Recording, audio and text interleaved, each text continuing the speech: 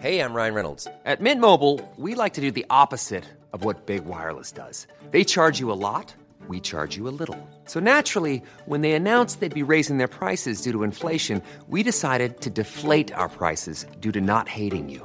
That's right. We're cutting the price of Mint Unlimited from $30 a month to just $15 a month. Give it a try at mintmobile.com/switch. $45 up front for 3 months plus taxes and fees. Promo rate for new customers for limited time. Unlimited more than 40 gigabytes per month. Slows full terms at mintmobile.com.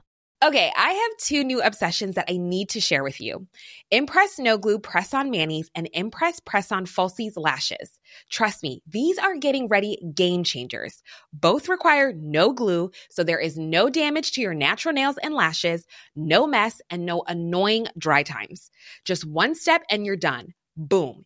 Instant glam. Visit impressbeauty.com/presson and use code PRESSON25 at checkout for 25% off Impress Manicure and Press-On Falsies. The Telegraph. Podcasts. Good evening. This is David Alexander, and welcome to your 2-minute briefing.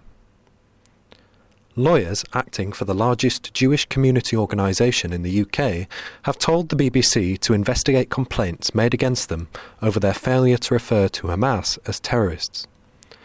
Tim Davie, the Director General of the BBC, has been ordered to instruct the company to look into complaints made by the Board of Deputies of British Jews by the charity's lawyers after the broadcaster refused to review editorial guidelines.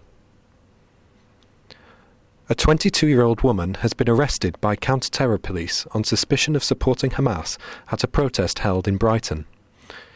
Counter-terrorism policing South East said the woman was arrested on Thursday under Section 12 of the Terrorism Act 2000. It comes after an investigation was launched focusing on a speech made by a woman at the protest in Brighton on Sunday. Hamza Youssef's mother-in-law has asked, "Where is people's humanity?" in a tearful video from Gaza. She travelled from her home in Scotland last week to visit family in Gaza with her husband, but has since been trapped there following Hamas's attack on Israel. But for now, that's all from us until your next briefing on Monday morning from Daniel Hardacre.